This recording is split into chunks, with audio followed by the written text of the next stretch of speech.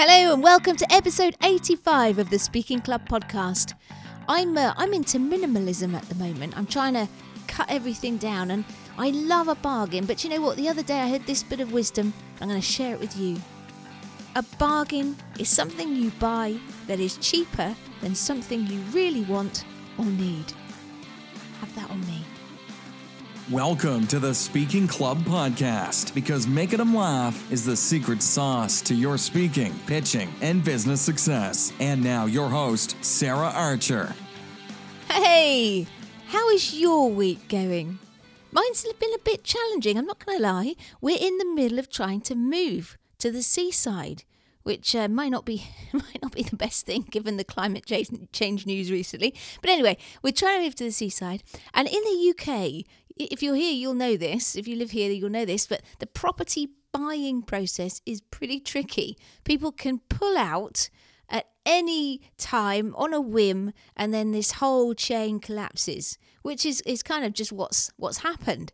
And as you know, moving to a new house is one of the most stressful things that you can do in your life anyway. But fortunately, I've been doing a bit more work on my mindset and the spiritual side of business lately. Yes, there is such a thing. I may be sharing some of it in the future, who knows? And also building up my resilience. And all of these things and the tools that I'm learning are helping me to let go and stay positive, thankful and happy. And I will share more of this stuff with you because it is so powerful. And as a speaker, being able to stay calm, mentally strong and just trust that the right things will happen when they're supposed to is super important. Okay, enough on that. That is not what we're here for today though. But before I head into the show, I did just want to give a shout out to Gary Dockery, who left this lovely review of the show. No doubt the most engaging podcast series available to date. Engaging, encouraging and informative. Thank you, Sarah. Thank you back at you, Gary. Really appreciate that. And if you're like Gary and you get value from me and the show, I'd really appreciate it if you too would take a couple of minutes to leave a rating or review on iTunes, because it really helps with the rankings. It gives me a little lift and it also helps other people find the show. So there we go. But anyway, enough on that, because today I want to talk to you about the big moments in your talk. As you may have gathered from previous episodes, one of my fundamental beliefs is that as a speaker, your goal is to make your talk believable, interesting and thrilling. And to do this, I think you need to treat it as a performance. And I'm going to caveat that though, not in the over-the-top, inauthentic, style over substance way that a number of speaking organisations teach, but in a way that takes your audience on a journey, is authentic, adds value, and lands the message you're so passionate about. To bring your talk to life, as a speaker, you have to do everything. You have to fulfill all the roles of writer, director, and performer. But the trouble is that many people who come to be speakers, either as part of their corporate job or as an entrepreneur or expert, don't have a performance background to draw on to help them do what they need to do here.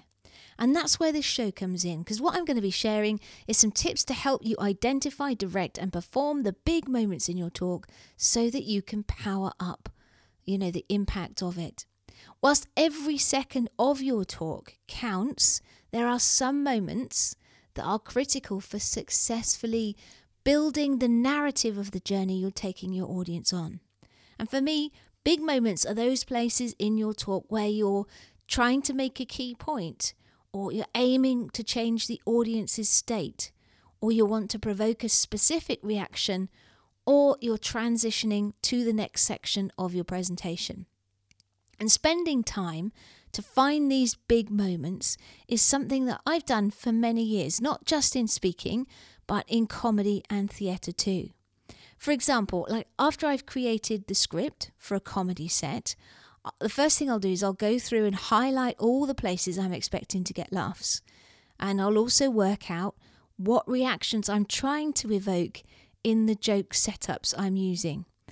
And is a great example of this, actually. I'll just digress slightly. Now, I don't know, we're going through Brexit in the UK, and I think it doesn't matter which side of the fence that you're on. Hopefully you'll still see this funny.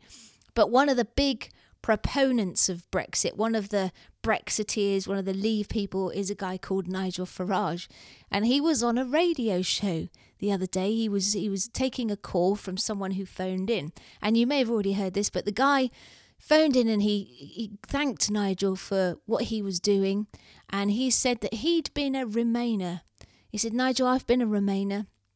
You know, I thought that being part of the EU was a good thing, but something has happened recently to really, it's changed my mind completely. It's a big thing that happened, and it's completely made me change my view. And Nigel took the bait and said, What was that? Can you tell me what it was? And the fella said, yes, I've been kicked in the head by a horse. And I'm telling this story partly because I find it funny, but also because the way that this guy, and I think it's on Twitter and the news and you can hear it, but the way that this guy set up that punchline, the way he talked, what he said, he really he wanted to get the reaction from Nigel. He stroked Nigel's ego. He talked in a very authentic, sincere way, earnest way, and that made Nigel want to ask him the question, and it set up that punchline absolutely perfectly. So if you can find that just as an example of, using changing state, or provoking a particular reaction in someone to set you up for the actual thing that you want to do, it's well worth a listen, whatever your politics are on Brexit. Anyway, if I can find a link to it, I'll put it in the show notes. But yes, so I work out in my comedy script where I want to get a reaction, and sometimes in order to get that biggest laugh, just like that fella, I have to change the atmosphere in the audience. Or, for instance, I might want to make things sound serious to make them feel uncomfortable, create some tension before breaking it with a twist to the story that gives the audience relief, and obviously a surprise, which is a mega part of a joke. So by doing this prep, it means I enter the rehearsal phase of my comedy set knowing what I want to achieve. And then it's a matter of picking which performance tool or combination of tools will best support getting the outcome I want. And in theatre too, I spend time analysing the script of my character to understand what reaction I'm seeking from the other character and at what point it changes. And this drives the way I act in each moment, and it gives me a place to start from in rehearsal. And I don't imagine that there are many speakers out there today who will do what I'm recommending you do in this podcast. But what I can guarantee is that those who do are the ones who stand out. They are the ones who are able to hold their audience in the palm of their hand. They are the ones who will cause epiphanies and memories that get their message shared. And they are the ones who will change lives and thrive as speakers. And that is what I want for you too.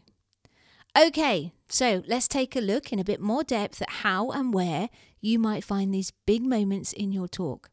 Now, the first thing to say is that for the talk as a whole, and then for each section, you have to ask yourself some questions. First of all, what is the objective of this part of the talk? What's the objective of this part of the talk? And then what are the points or the stories in this section that are critical to achieving that objective? So you have, you have a super objective for your talk, and then you have many objectives for the different parts of it.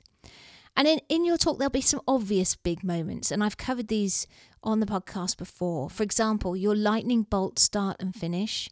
Those are likely to be big moments because they're places that you want to provoke a specific reaction in your audience. If you have stories in your talk, and I hope you do, if you've learned nothing from this podcast, hopefully it's that you need some stories. Any stories that you have are likely to have big moments in where you're going to want to change state of the audience, direct attention, or provoke a reaction.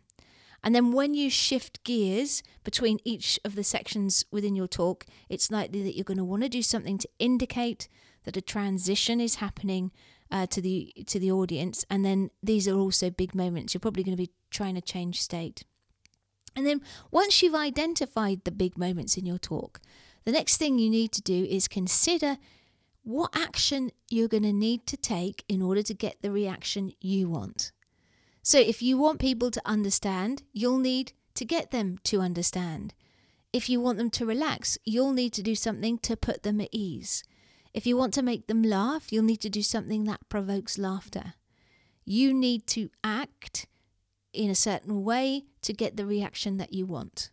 And it's at this point that you can tap into the performance tools that are, hopefully in your toolkit to help you achieve your goals and get that reaction you want. And here's a reminder of what I think those tools are. First of all, you've got your voice. Varying the pitch, the pace, the tone, or the volume can alone, or in combination with another tool, vary the audience's state or provoke a desired reaction, or both. Movement, whether you're creating pictures by using gestures, directing the audience's attention, or becoming a character in your story, movement is a powerful way to support that objective of the big moment. Then you've got body language. Often, small changes in our body language, how we stand, the expression on our face, the tilt of our head, will also communicate intent as you bring your talk to life. Then you've got humour. Using some of the techniques I've given you in the past for adding humour to your talk will help you relax the audience and reinforce some of your big moments. And then lastly, we've got props. Props can be the whole framing device for your talk sometimes, or a prop can support a big moment. And I've seen them used so many times in TED Talks and other talks. I've seen human brains being used, suitcases, washing machine even, wire, and even animals. They're just some of the props that I've seen used to help make a point memorable and compelling. Okay, so that's it. I want you to find those big moments. Ask yourself when you find them what you need to do to achieve the objective, and then select a tool to help you do it. Now, you may be feeling some resistance to doing this work, but I want to ask you this. If your talk being successful could make a difference to your life and the lives of others, then isn't it worth taking this extra step? And I promise that if you start to invest more in your speaking, put in the extra time and energy to get clarity on these big moments, for instance, then it will take you to the next level. Now, before I head off, I just wanted to remind you that if you wanted to work with me to power up your speaking, to get a bit more time with me, then the Story-Led Speaking Program will be open again on Friday, the 11th of October. And once again, I'll be offering a one-to-one session for the first 10 people that join. And people have been getting amazing amount of value out of those one-to-one sessions.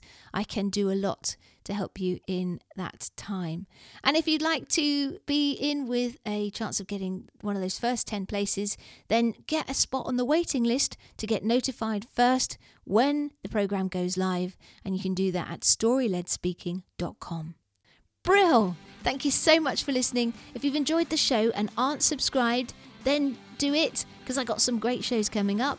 And as I mentioned earlier, if you could take a couple of minutes to leave a rating or review on iTunes, that would mean a lot. Really appreciate that. Have a fantastic week. And don't forget to go and grab your life by the nuts and get cracking. Thanks for listening to the Speaking Club podcast at www.sararcher.co.uk.